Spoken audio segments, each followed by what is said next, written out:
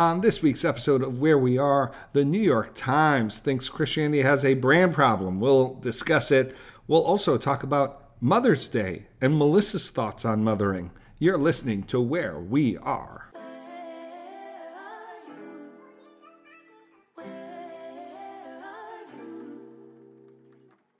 This is Where We Are. We are the Wheres. I'm Michael. I'm Melissa. Happy Mother's Day, Melissa. Thank you. It's a big day. Yes. We're going out for brunch. Yeah, going out for a brunch with our gals.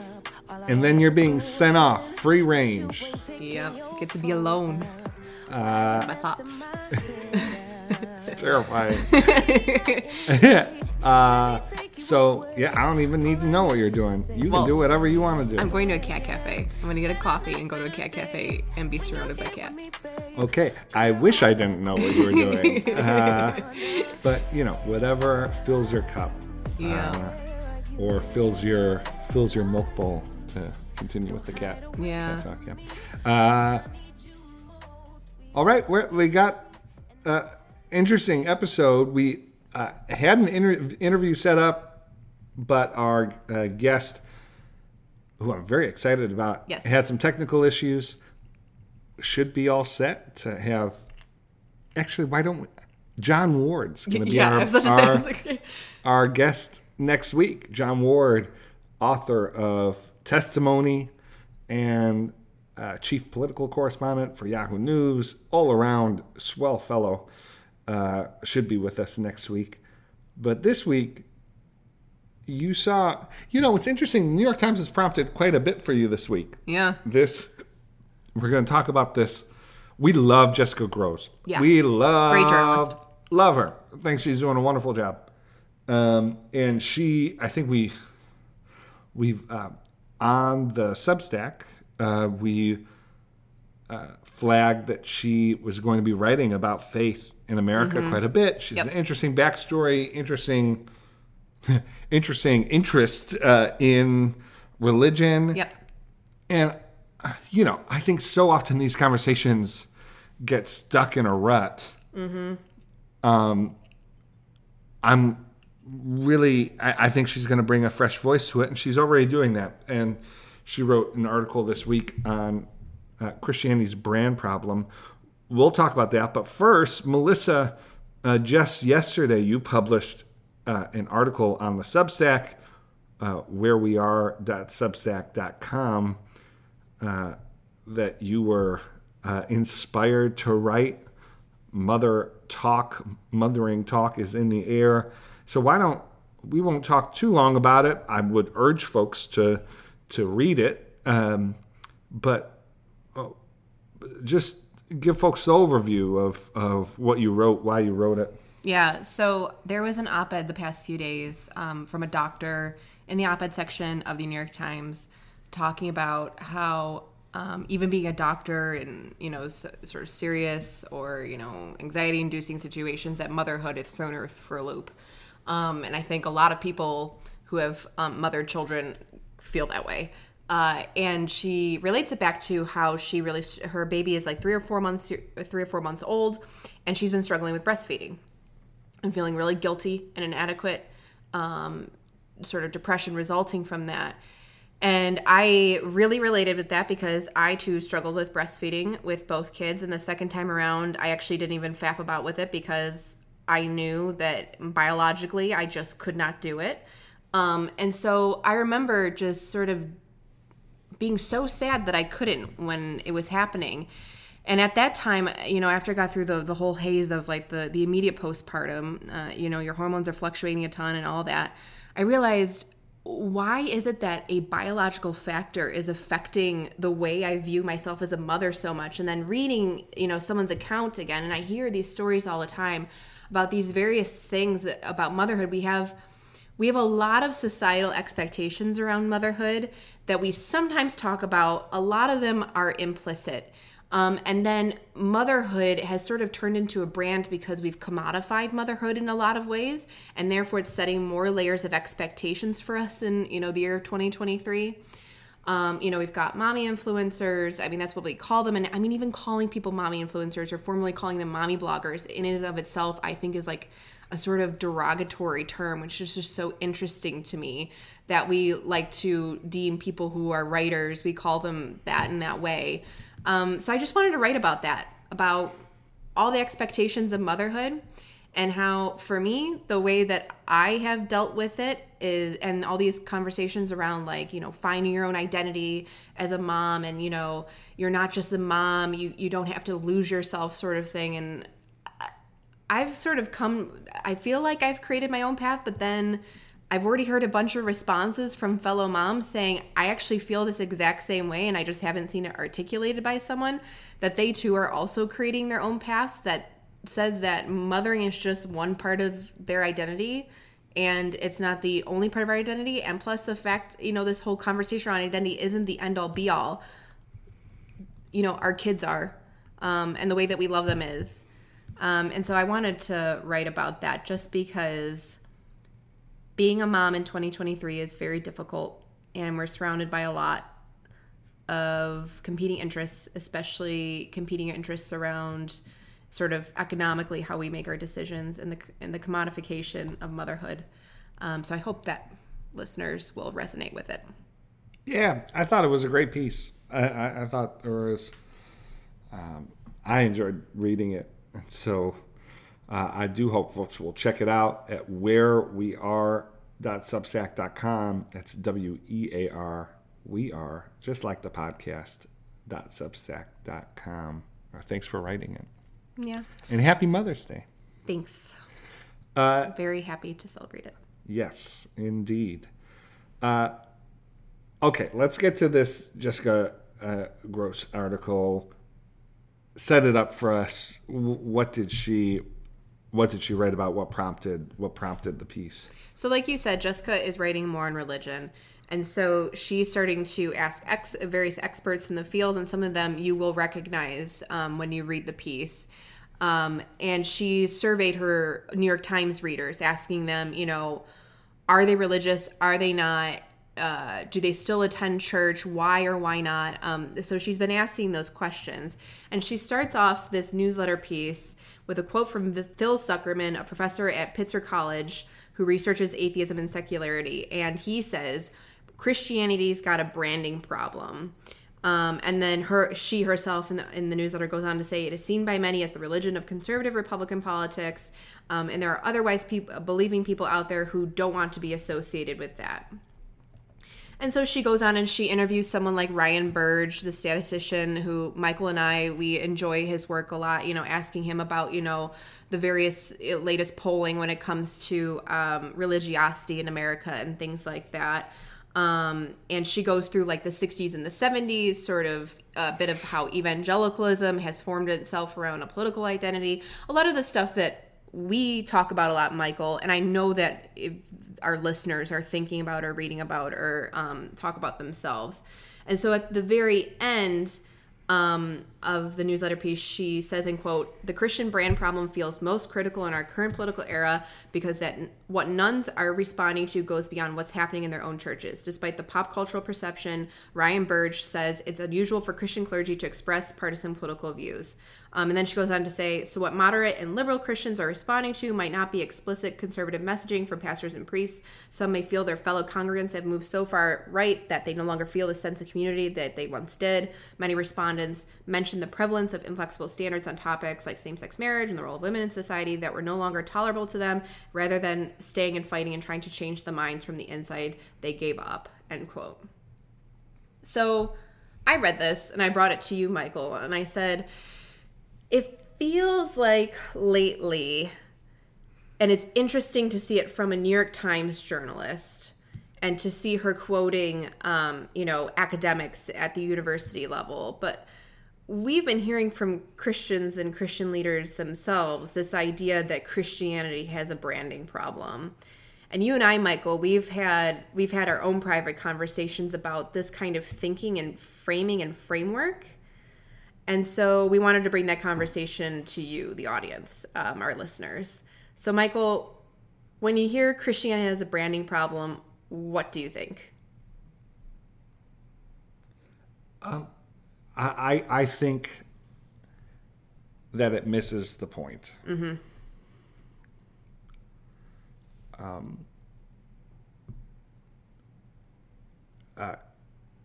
the brand problem of Christianity is secondary to the actual problems it has. Mm-hmm. This is a pretty old conversation. I mean, this was, if you think of Gabe Lyons and David Kinnaman's book Unchristian. Yeah, that's right. And when Gabe was sort of starting Q, he was operating off the, Christianity has a brand problem or Christianity has a PR problem. Mm-hmm. My understanding is he's since sort of revised, not that so surely there are perception problems related to Christianity, like there are perception problems with so many other groups and ideas and that kind of thing. But I am concerned by those who wish to sort of reduce the question down to, like, if we only had a better marketing plan, if we only had a better message. And I just want to say, the message we have is pretty great. Like, I don't think the message the good news is pretty good. Yeah, the good news is pretty good. We have the best material, to work with. I think that there's a real one of the things that's happened. Jessica writes about Robert Putnam's and David Campbell's work, and talks about the conflation between Christianity as a religion and a certain brand of politics. Mm-hmm. I mean, one thing that we lose, and we've talked about this on the podcast before, is this was being written about. Putnam Campbell's book is before Donald Trump was even on the political scene. These were problems that were emerging of a conflation with a kind of politics that many who are anti-Trump think is like pretty great. And there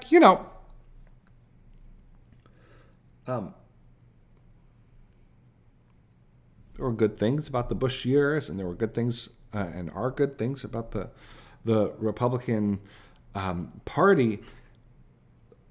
The problem isn't that, there was nothing good to find in the Republican Party, or even you could say the problem wasn't that majority of white evangelical Christians viewed the Republican Party as the clear favorite, the clear home for them. The problem was an allegiance and a sort of narrow-mindedness, in some cases a sycophancy, that transcended merely pulling the lever. It was a cultural equivalence. It was a real comfort with assuming that co-religionists were going to vote in the same way. Mm-hmm. So that is a problem that has, like, perception, if you want to use the term brand, like what the general public thinks of when they think of Christians. I think for some it's akin to an interest group, or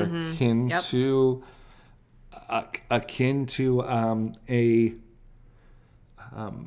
an ideological position, and like that's a problem.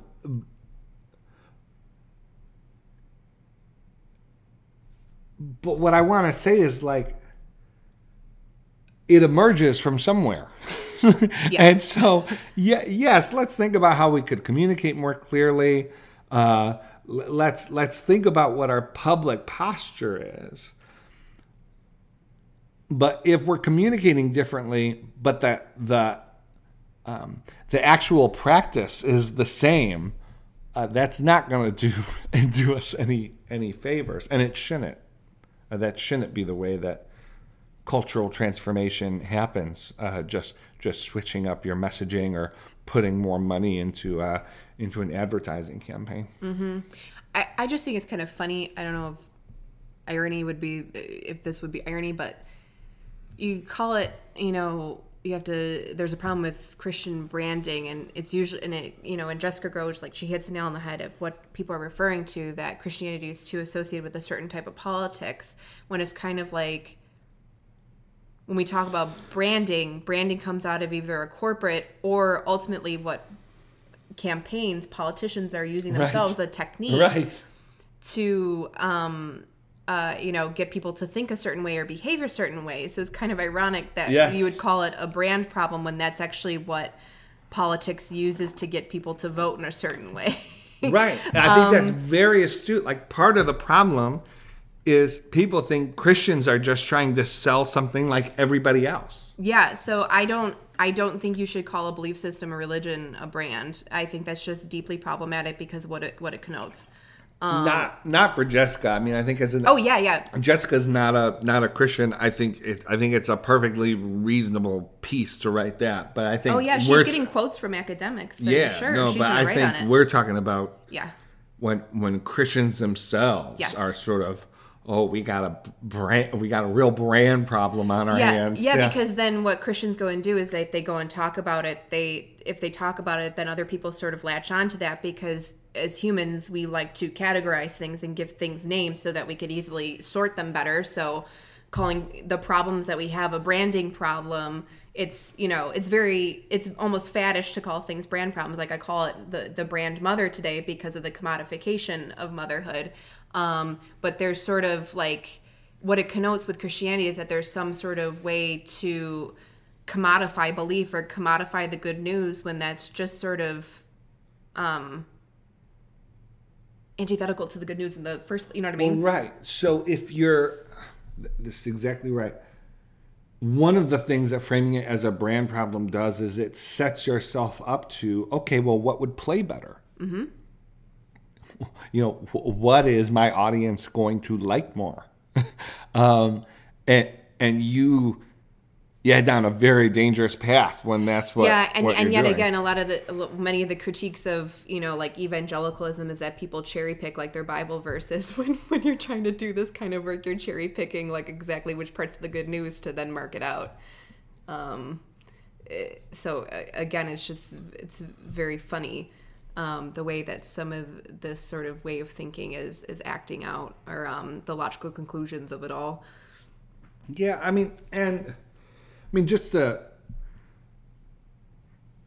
yes, it's really clear that comparatively, public perception in America of Christians is worse now than it was 30 years ago. Yeah, that's right. You got the polling. It used to be like an 80-20 question. If you surveyed the American public, do you think religion is part of the answer to our country's problems? Or is it part of the problem itself? Only vast majority of Americans would say it's part of the solution. Now, they disagree on in what way it was part of the solution, but there was a generally sort of positive view that, like, if we had more of the right kind of Christianity, we'd be in a better place. That is now like a 50-50 question. So half of Americans will say that religion broadly is part of the problem, not part of the answer. On the other hand, Melissa, I'm skeptical of wringing our hands too much about this rather than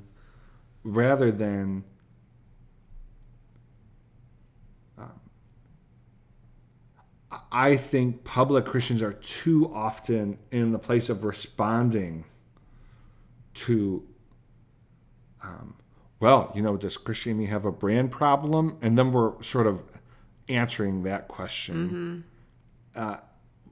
I think we're much better off setting our own terms and talking on our own terms. I was really struck and moved. This week, our friend Colin Hansen, who was a guest on the show, did an interview with Molly Worthen. Molly is an academic, one of the best journalists out there. She's really incredible, has been for a long time. She would urge you to go over to Gospel Coalition, listen to Colin's podcast with Molly. After reporting on Christianity for really decades, Molly committed her life to Jesus at J.D. Greer's church, of all places.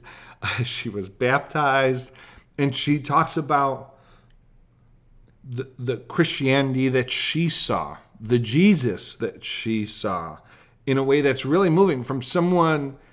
Here's what's moving about it, is that she's written extensively about both the good and the bad in American Christianity. So this is not someone who's been like, her job is cataloging sort of the state of religion in American life. And there's not a negative piece of news about Christians in America that doesn't cross Molly's desk. But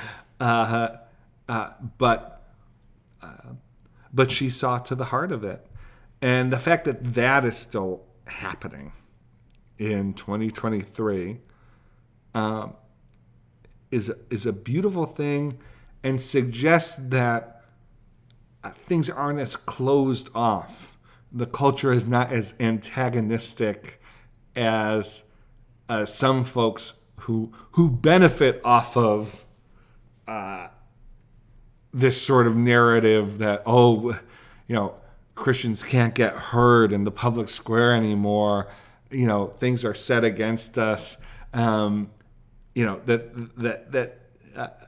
Things aren't necessarily that closed off as some folks like to suggest. Yeah, I mean, there's that kind of approach, that kind of mentality that people are benefiting off of. But even just like this idea of self-deprecation disguised as humility when you're talking to folks about Jesus, isn't helpful. I know that with the politicization of Christianity in the United States over many decades makes it sometimes hard to separate the two things. But this, again, self-deprecation disguised as humility means that people, when it comes to the good news, it does sort of disguise the good part of the good news for folks. And I think that does matter. And the more that people think that this is just an image problem and the branding problem, the more that people will believe it.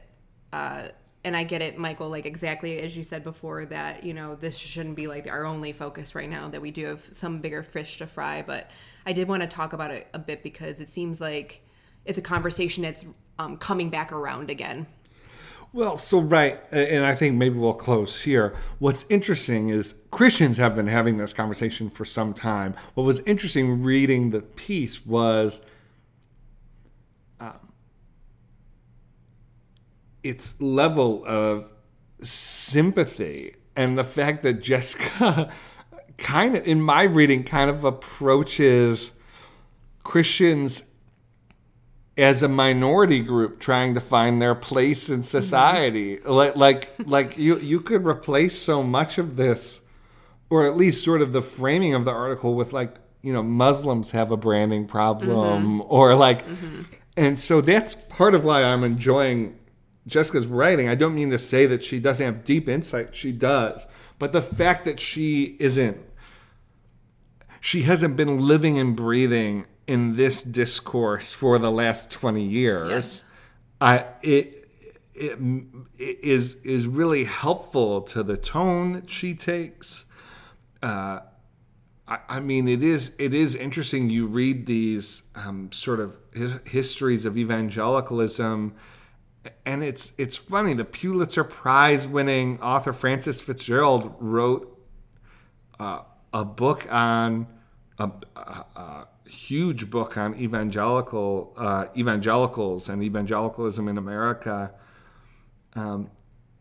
my understanding is she's not an evangelical herself, and yet she brought a more compassionate, a more sort of analytical, a deeper analytical eye than I think a lot of the grousing that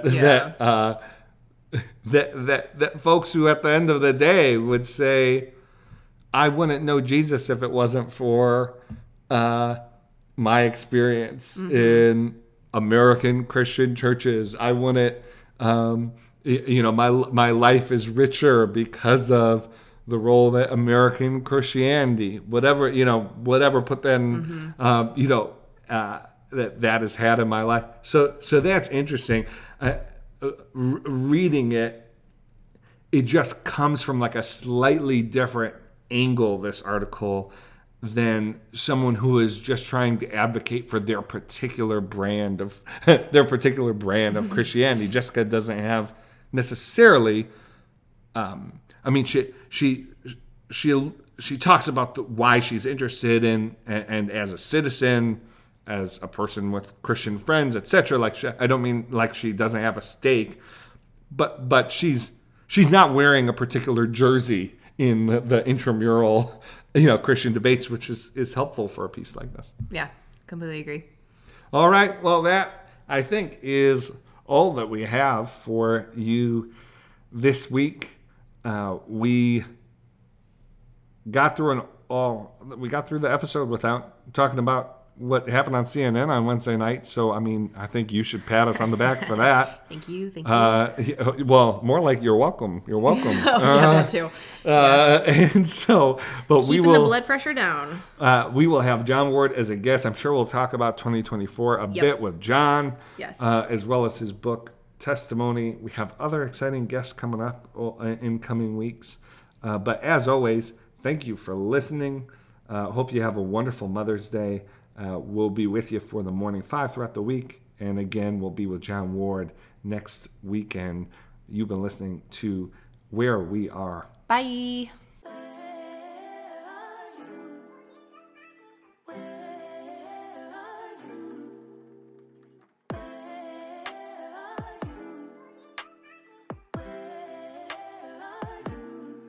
It's the end of the weekend, but I still wanna turn up. Yeah, I still wanna